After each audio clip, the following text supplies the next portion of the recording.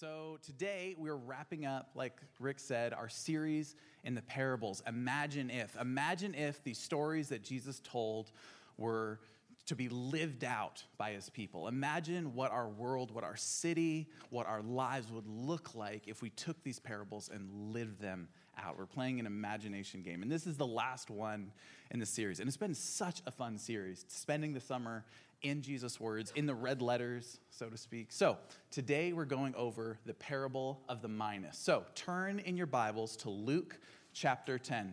Is this anyone's favorite parable? Go ahead and raise your hand. Anyone heard of this parable? A few of you? Okay, great. This is Luke 19. And we're going to start in verse 11 and read from there. If you're there, say I'm there. If you're not there, say hold up. Okay, I'm going to hang out for just a second. Luke 19, starting verse 11. Here we go. As they heard these things, he, this is Jesus, proceeded to tell a parable because he was near to Jerusalem and because they supposed that the kingdom of God was to appear immediately. He said, therefore, a nobleman went into a far country to receive for himself a kingdom and then return. Calling 10 of his servants, he gave them 10 minas and said to them, engage in business until I come. But his citizens hated him and sent a delegation after him, saying, we do not want this man to reign over us. When he returned, having received a kingdom, he ordered these servants to whom he had given money to be called to him, that he might know what they had gained by doing business. The first came before him, saying, Lord, your mina has made 10 minas more. And he said to him, well done, good servant. Because you have been faithful in a very little, you shall have authority over 10 cities.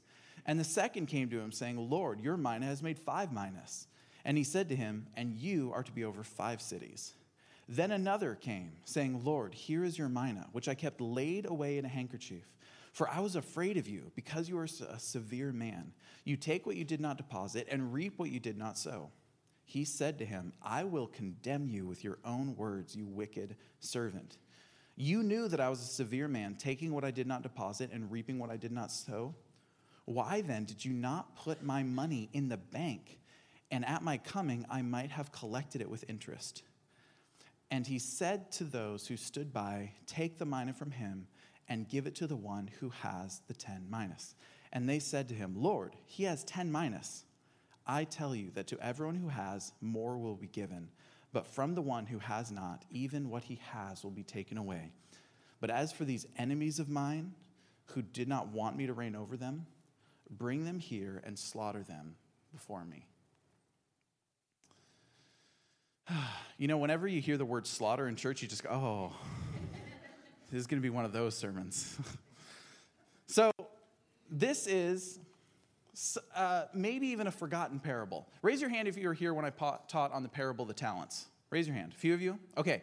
Notice some similarities, right? Very similar. Now, whenever we see a parable with this many similarities to another parable, the temptation is to read through it and be like, I got it. I know the message. I understand what's going on. We went through the parable of the talents already. I understand this one too. But there's some really key differences between the parable of the talents and the parable of the minas. And it's in those differences that we find beauty and we find meaning today. So let's dive in. I like to add a little bit of color, a little bit of background to where Jesus is as he's telling these stories. Did anyone notice the neighborhood we're in? Where is Jesus? Does anyone know where Jesus is as he's telling this parable? If you look at your Bible, there's clues. Near Jerusalem. That's good. Any more specifically? Look in the paragraphs above.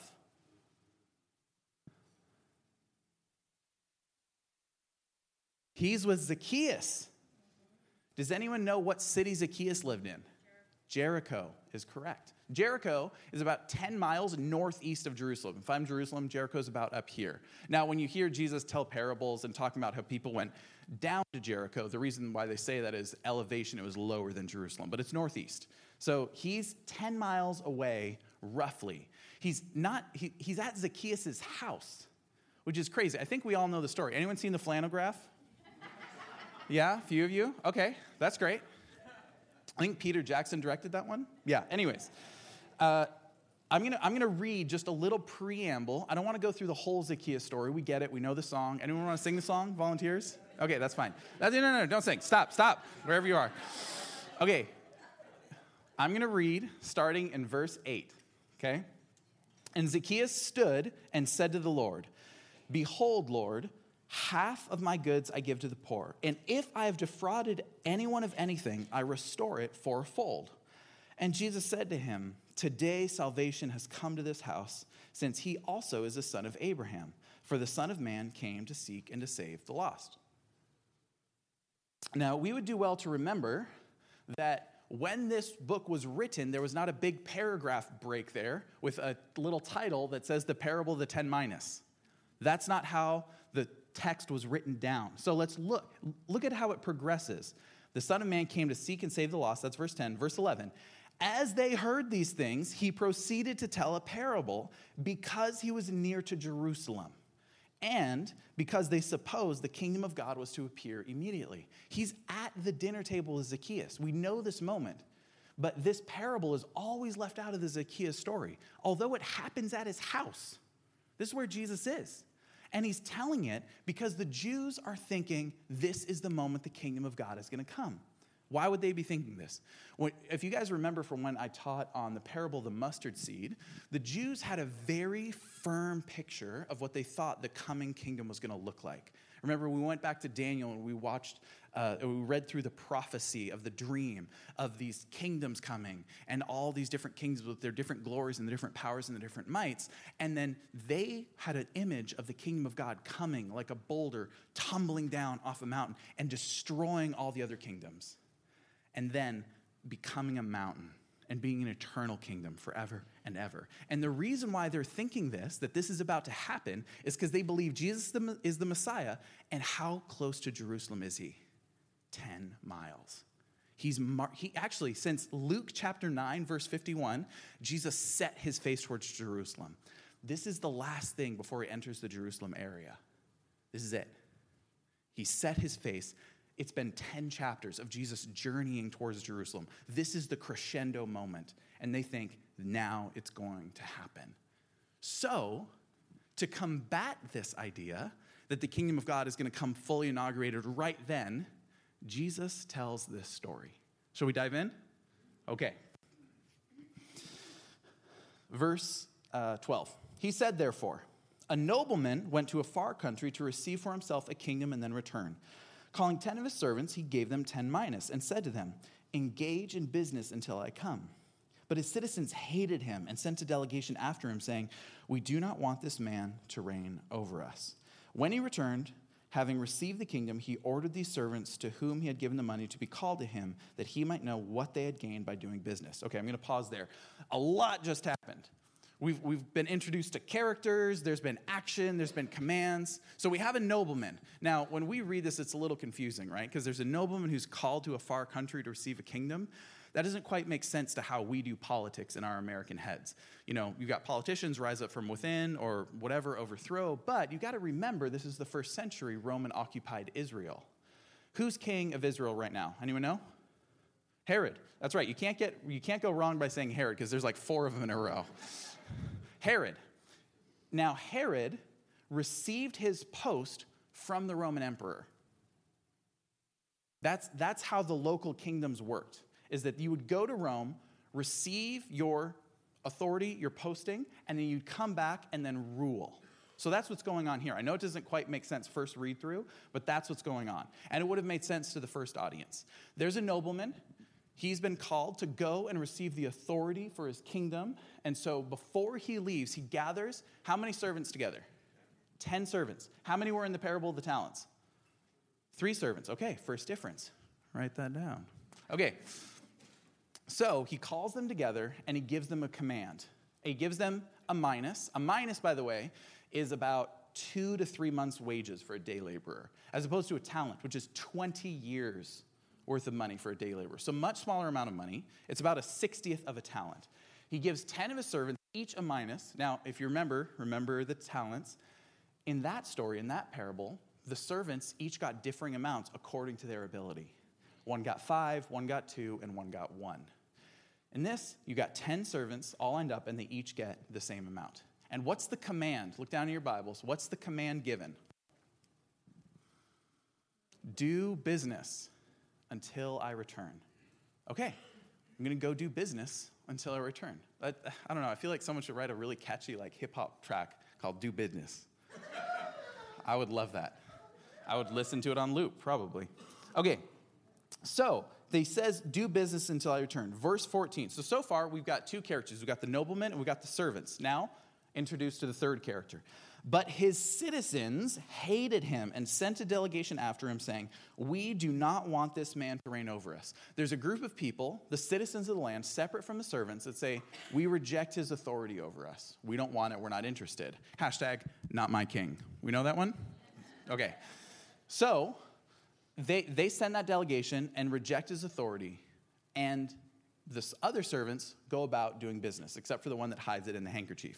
So the king comes back now with all authority and rule, and the first thing he does, verse 15, when he returned, having received the kingdom, he ordered these servants to whom he had given the money to be called to him, that he might know what they had gained by doing business. This is what he's after.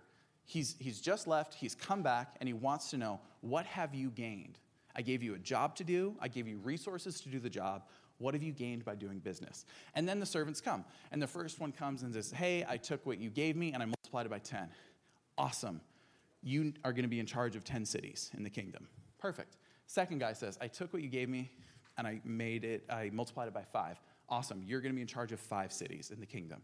And we only actually see the master address 3 servants. We don't know what happened with the other 7. I have some theories, but we'll get into that another time. Extra biblical. I don't know. It's fun. And so then they come to the last guy, and he says, listen, I know you're a hard man. I know what you ask is difficult, and I didn't want to lose the money you gave me, so I hid it in a handkerchief, so I'd have it when you come back. Which, incidentally, is the exact opposite of what he was asked to do. What was he asked to do? Do business. Whoever said that, you get an extra star. To do business until I return. He knew how hard it would be. Making money with investments is challenging. It's tough work. You invest in a restaurant, it falls through, whatever. And because he's so afraid of that, he just doesn't follow through and doesn't obey. And then, of course, finally, the master calls him a wicked servant, takes his investment that he gave to him away, gives it to the guy who made 10. And then what's the final act? What's the final thing that happens? Yeah, slaughter. Okay, that's a one-word summary. Yeah. He says, where are these citizens that rejected my authority? Bring them here before me and slaughter them.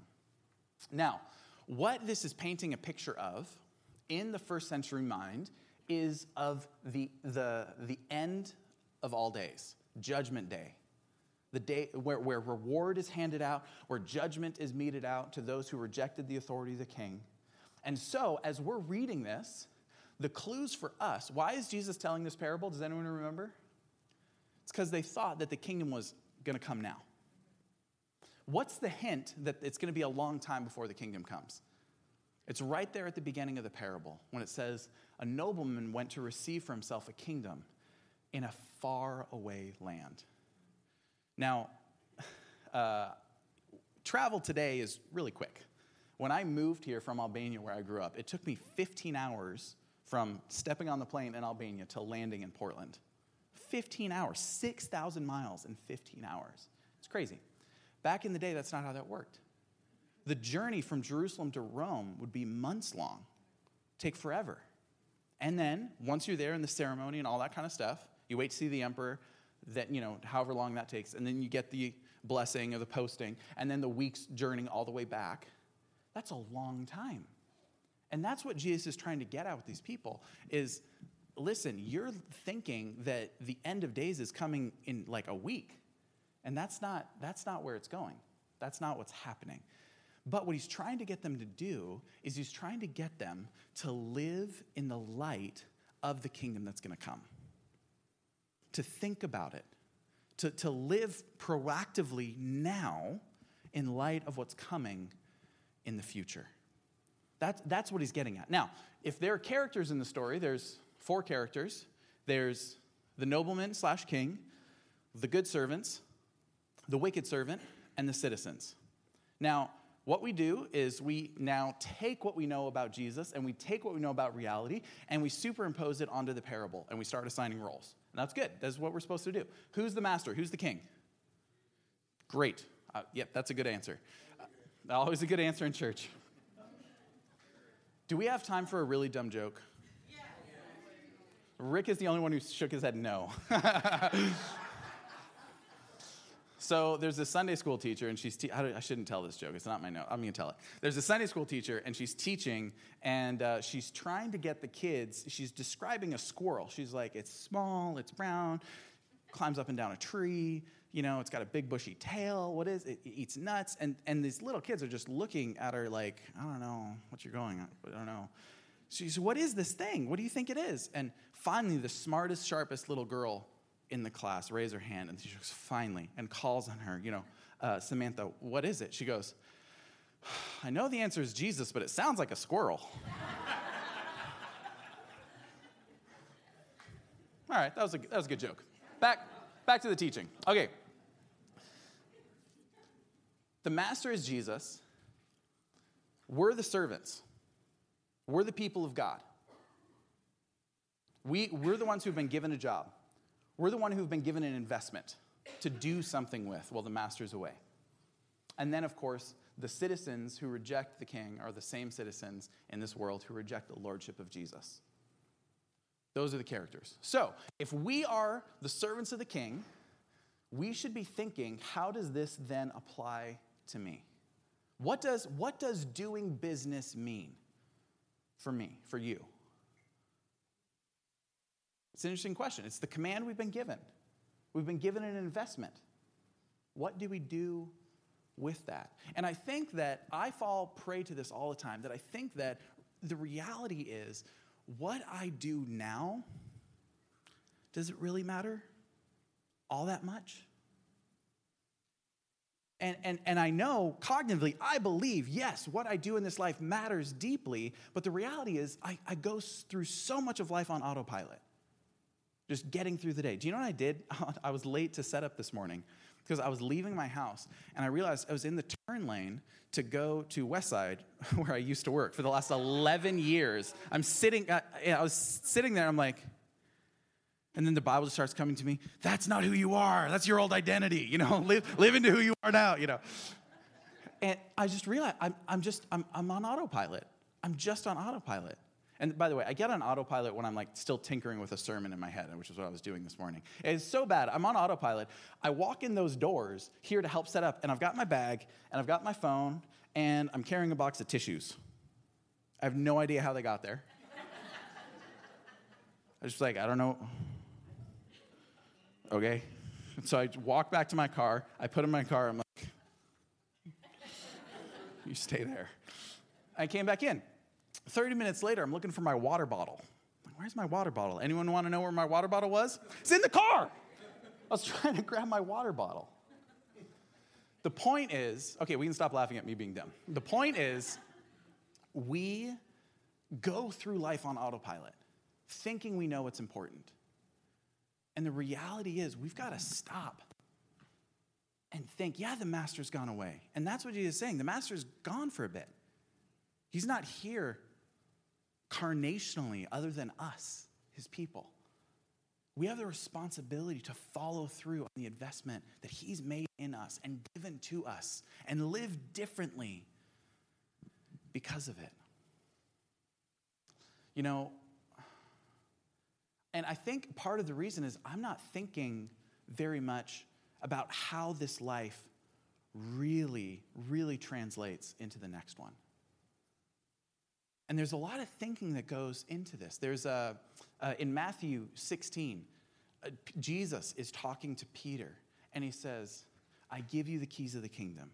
And what you bind on earth will be bound in heaven. What you loose on earth will be loosed in heaven. And we start to see this correlation between how and what we do here having an eternal impact. It's fascinating. We see it again here in this parable. We see the servants being faithful and being rewarded for what they were faithful with in the future kingdom because of what they did while the master was absent. What we do now echoes throughout eternity. Suddenly, what we do this afternoon starts to matter a little bit more in our souls. It matters in our hearts. It stirs something within us to say, maybe I should be living for something more than the weekend. Maybe I should be living for something greater than the next vacation or the next paycheck. Maybe I should be investing in this kingdom that's coming. Maybe I should be living as a servant of the King. And that's what's just been stirring in my heart all week long. And that's, if there's two messages that this parable has, one is live in light of this future kingdom. And the second is this theme of lordship. This theme of who really is the King. I want you to look down at your Bibles, spend a couple moments, and just count the number of times you see the word Lord in the parable.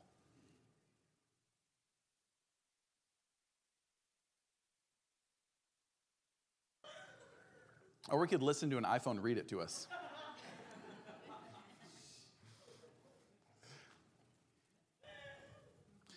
Okay. Oh, no, Mona, I love you so much. It's a lot. It's a lot. The Greek word there, I'm skipping the first slide. Sorry about that. Could you pull up the Kyrios slide?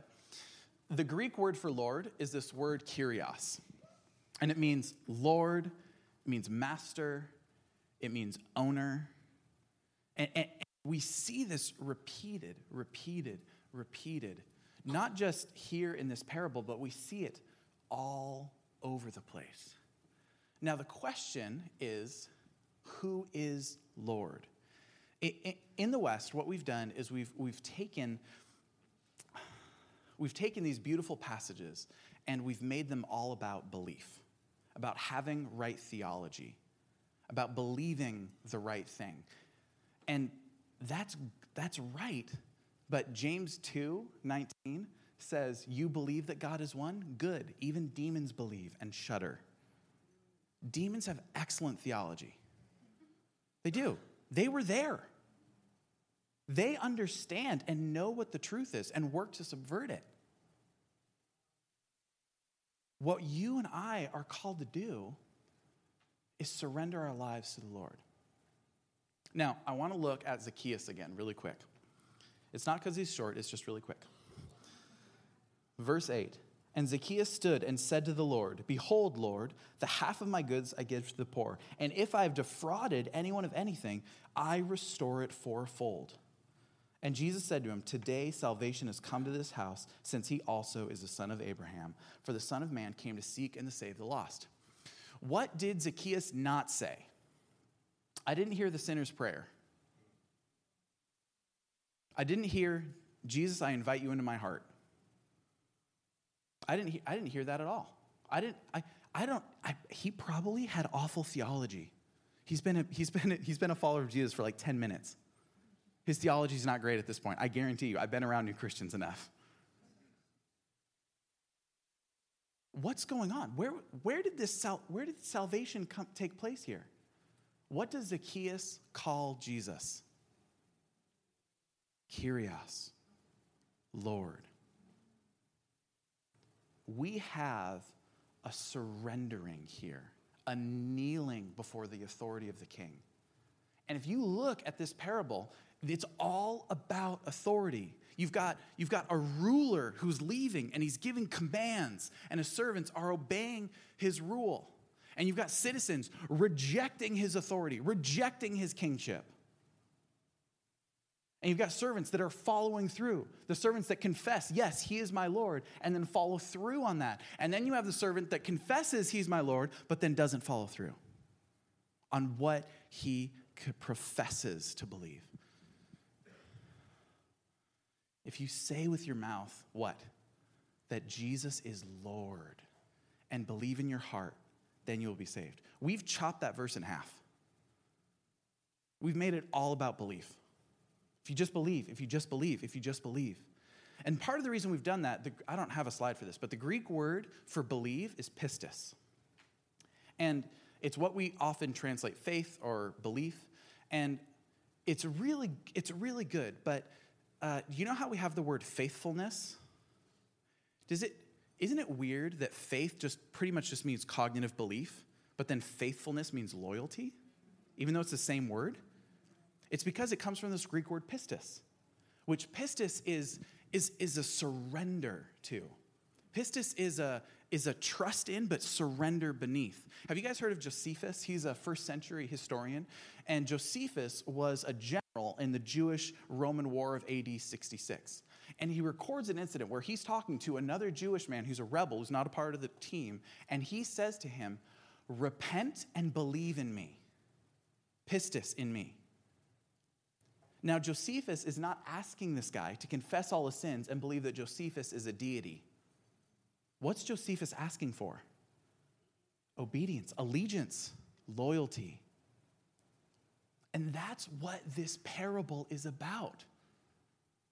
Is who's Lord? Who's the king? And then where's he going? And how do I follow him? How do I make my life revolve around following this king? And as I was thinking about this week and marinating in it this week, I think in large ways, family, yeah, my life is submitted to the lordship of the king. You know, I love my wife. I take care of my kids, or my child, sorry. I work hard. I do these things because I'm submitted to the lordship of the king. But do you know where I'm catching myself a lot? Is on autopilot. The reason why we have this commandment is because the master said, I'm going away for a while to receive a kingdom, but I'm coming back. We need to remember that. We need to remember the king is coming back. Not only is the king coming back, he's given me resources to do with. How do I do business until he returns? Could you pull up that slide by N.T. Wright? This is from N.T. Wright's book, Surprised by Hope. If you haven't read it, repent and believe in me. This is a good book to read.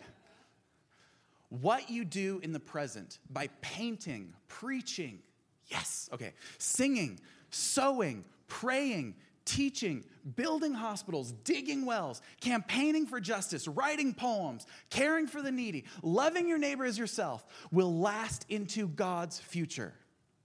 These activities are not simply ways of making the present life a little less beastly, a little more bearable until the day when we leave it behind altogether. They are part of what we may call building for God's kingdom. And I love that he uses the word kingdom here, because that's exactly what's going on.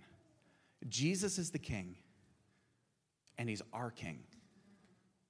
And we live in the light of that reality now.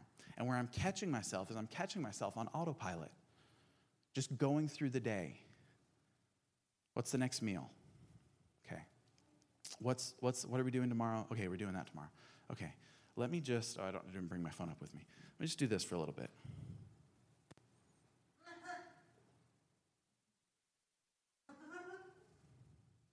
You ever, when we're doing this, we're fully engaged. But this is what it looks like from the outside.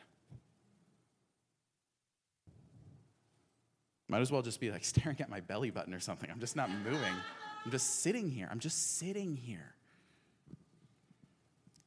Let's go, gang. Let's go.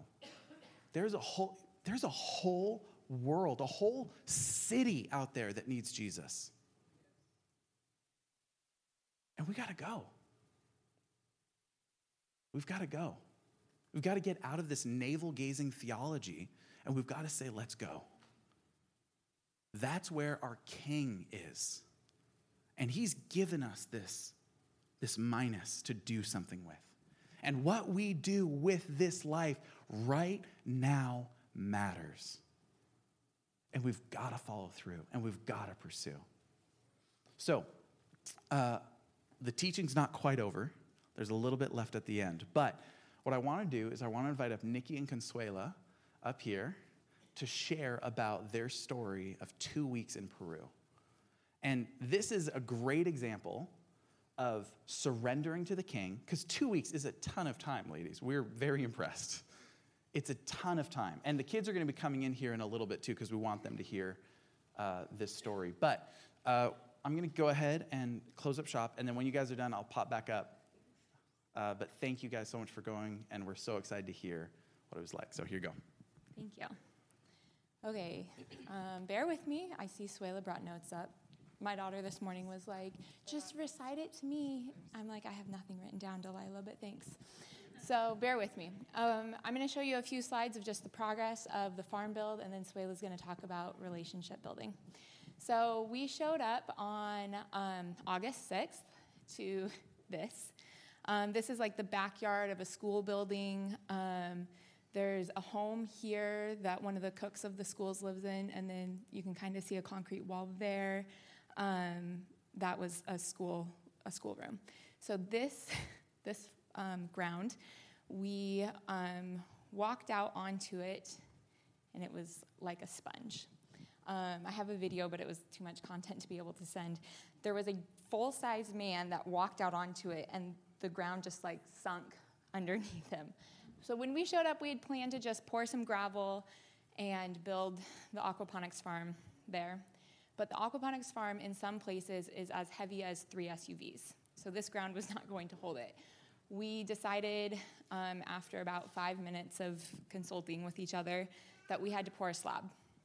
And that was going to take, we found out in about a half an hour, 3 days that we had not accounted for. So go ahead and go to the next one.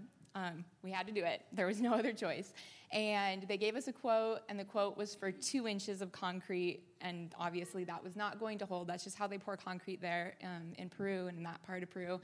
Mind you, this is in the jungle. We're in Iquitos. It's the biggest city in the jungle. The only way there is by boat or by plane. They just do things differently there, much differently. So we had to teach them how to pour 4-inch thick concrete, and then you can see here we taught them how to put rebar in it for extra support, because that's where our tanks were going to sit. And you can see there we've got one tank that we had to have buried, for it was our sump tank. So before this happened, you can see the orange pipes are sticking out. That's our plumbing. We dug trenches like day one as soon as we were there, feet on the ground and working. And we had traveled overnight, so we're just like running on adrenaline at this point. And you can see some of the bars are up. We had to real quick make our plans for the greenhouse structure to enclose it. So anyway, at this point, we've got cement starting and plumbing started and the poles in. Also, I should note that tank that's buried, when we started to dig to put it in, we got about 2 feet down, and we noticed that there was like this liquid of sorts that was seeping into the hole, and it was just getting worse as we got down. We got about 4 feet down, and we were running out of daylight, so we had to stop for the day. The next morning we got back, and the hole had filled back up with, it looked like diesel. It was just... water and oil. It was disgusting. So fortunately, one of the local guys from the concrete crew hopped in, drained it, and finished digging it out for us. So, okay, go ahead. Sorry. These are just some of the conditions that we were dealing with. It was just things that we couldn't have imagined, and we just kind of account for, like, these things are just going to happen on these farm builds. So this is, so where we actually built the farm location is back there past these couple of schoolrooms, and this is just a covered area also in the back of the school that the kids were using, like the preschool classes were using this outside space, and they graciously let us take it over for a couple of days while we were doing painting. And so all of these, the blue structures here are the grow beds that we had to, every piece of metal that was delivered, we had to wash it with acid and then prime it and then paint it, and then it was welded. So that's just part of the process. And then these pink things here are the float beds that we dropped all of the plant starts into. So this was kind of our workspace. So go ahead. And then this is back at the actual farm site after we got some concrete poured. And this is our farm manager, Willie. He's a local Peruvian, and it's his parents that started this school, and it's his mom that you guys saw in the video a few weeks ago, that she and her late husband had just this dream and this passion to start the Safe Home. So I think we mentioned we couldn't build the farm at the Safe Home because they didn't have reliable electrical and water. So it's here, and it's feeding the girls at the Safe Home, but it's also feeding the kids at the school. So anyway, he and his son were painting. It's a cute picture. Okay, go ahead. And you could see in the last picture also we were getting some cross beams up and stuff. So fast forward a few more days, and we had a pretty much complete farm. So this is grow beds are in, they're lined. Float bed is in. This one over here, you can go to the next one. We've got a gravel bed as well. So deep water or deep root plants are in the gravel bed, and then you can see the tanks in the back. Go ahead to the next one. So this is just kind of a glimpse of how the aquaponics system works. There's this whole plumbing system that runs from the tanks. Those two lighter colored tanks have fish in them now. And then the plumbing system just connects all of the grow beds and the tanks together. So on to the next one. This is the outside view. We put up the plastic roofing and did the siding. And the next one, this is our team. So there's Suela and I and the other amazing volunteers. This is Willie, the farm manager here, and Jose was the local welder who totally saved our butts. And then Mercedes there standing next to me is Willie's mom, who is just the beautiful soul that had this wonderful dream. And the next slide, I think, yep. So this is just what FFC does. We complete a farm, and then we pray over the farm with the local leaders and just pray for God's hand to be on it and to feed and nourish those who it's intended for. So just also a quick little note. This is the local farm manager's father-in-law. Really cool just God thing that happened while we were there. We found out that Willie's father-in-law is a biologist. He's a missionary. That's how Willie met his wife. She was raised as a missionary kid in in Peru. And they now live in Honduras. And he's trained in biology and has been trying to do an aquaponics farm at his church. And so he just submitted his application to Fly Fishing Collaborative to have a team go out there and build a farm for him as early as next year. So just that's a divine thing that only God could orchestrate, and for him to be able to be there and see firsthand how the aquaponics farm would be working and the materials that we would need will just, if it really happens, it'll just make the process go so much smoother. So anyway, love that this beautiful moment got to be captured. So I think the next one is where Consuela's going to pick up. So that's so cool to see. I hadn't seen it like all nice, that progression. But I just wanted to share a little bit about kind of some of the opportunities that God provided on the team. So Willie, as he's the pastor of the church there, he found out that I led worship sometimes here, and he invited me and Bucky's son Crosby to join their worship team practice, just kind of to hang out. But then we ended up actually doing worship with them, and I got to sing with this girl. Her name's Perla. She's from Venezuela, and she was kind of there as a refugee. And it was really an awesome experience for me to be able to use, the unique different gifts that I have there in Peru and make more connections. And so I was able to sing with her.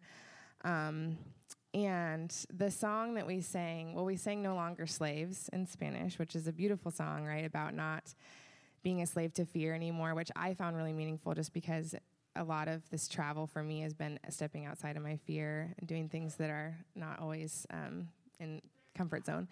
And then the other song that we sang, the chorus was Todo lo bueno, perfecto regalo viene de ti. And it's the verse of every good and perfect gift comes from the Father above, right? And I just felt like that was a theme of this trip, was that every good thing comes from the Lord. That sometimes we don't expect good things because we don't always trust that God is good, or we forget that he's a good father, that he doesn't change, there's no shadow of change. And I really felt that in Peru, that in the face of so many really hard things, that God is just constantly giving good things. So you can go to the next picture. Another way that God was able to provide really relational opportunities was with the kids at the school. One in particular, she's right here, Crystal. I ended up, through a strange series of events, just discovering that she was really struggling with depression, and we were able to talk together about that. And because I've worked at Salud for the last year working with mental health in Spanish population, I was able to talk about mental health a lot better, probably in Spanish, than I would have otherwise. And when I was singing for her the next day after we'd had that conversation, she was literally like wiping away tears as I was singing. And it was just a really beautiful moment, again, of God like using this particular areas that he's prepared me for to be able to just have that connection and hopefully bless her. And we're friends on Facebook now, so we message. And I'll just continue to pray for her and hope that God continues to seek her out and help her. And again, like in the midst of the depression, or hopefully show her that he's good and show her that every good thing is from him. So you can go to the next picture. Okay, so we got an opportunity to visit the safe home that this aquaponics farm is going to be supporting. And we're not allowed to show the faces of the girls because for safety reasons, right? But these are the 4 girls that are at the house right now. And it was really beautiful to be able to go and see the tangible effects of what God is doing in their lives, of giving them a safe home out there. And I was able to talk to them about their families and what's hard for them about living there, what's good about living there. And my friend Cammie and I, who went out there, got to pray over one of the house moms and kind of encourage her, because it's a really difficult job to be watching these girls. They're all really young. I think the youngest was 13, the oldest was 17. And they've all been rescued out of trafficking. So that was a really cool experience to kind of just see what we were actually supporting and doing. And I just, like, after listening to Daniel's teaching, I thought it was really beautiful to point out that your Midases as a congregation, that your talents were what made it possible for me to go and for Nikki to go. That I really relied on, knowing that you would be generous, and that in a really tangible way, that you provided your resources and supported and made it possible for me to go do this. And I think that's really beautiful, and I wanted to thank you for that, because it's a really beautiful and active way to invest what God's given you. So I just wanted to thank you guys for that and just share a little bit about what happened. And there's a lot of other really little stories that I love to tell, and just little ways that God blessed the trip. So you can go to the last slide. So there's Nikki and I at Machu Picchu. We got to, after working for 10 days, we got to go to Machu Picchu, which was beautiful. And just to see God's creation in different places was incredible. And again, just shows that he's such a good father. So yeah, that's kind of what I got. Can we thank them, guys? Thank you so much.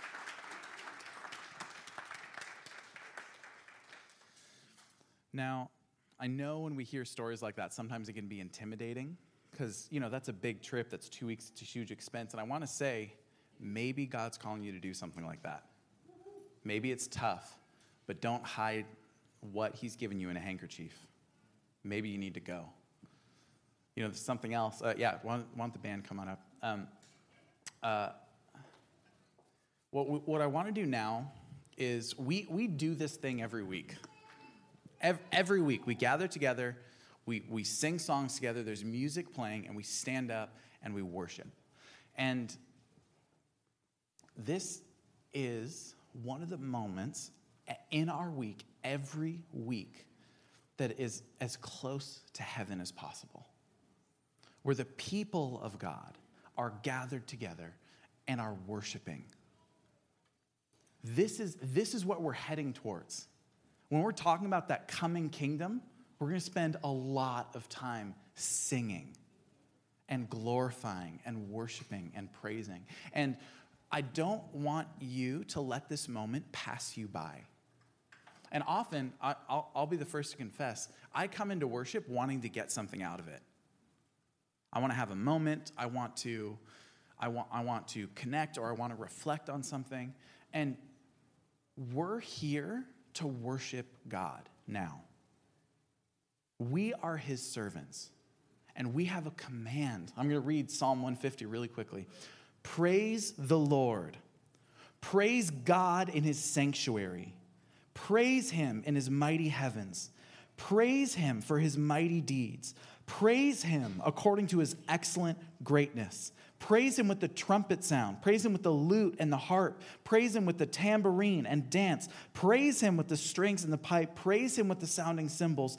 Praise him with loud crashing cymbals. Let everything that has breath praise the Lord.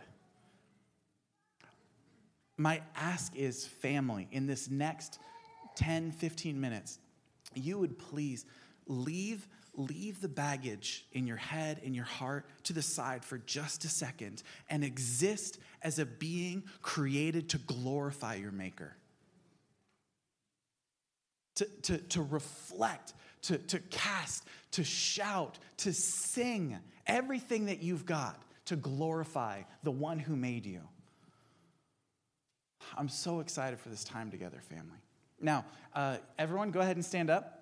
And we can hit the lights, whoever magically made them appear.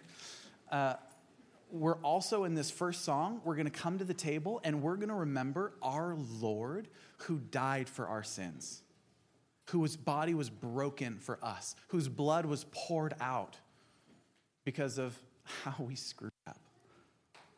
And if you're new here, the way we do it here is you go anytime you want in the next little bit, grab the bread and the cup. We've got juice and wine there, so you can take the cracker and dip it in whichever.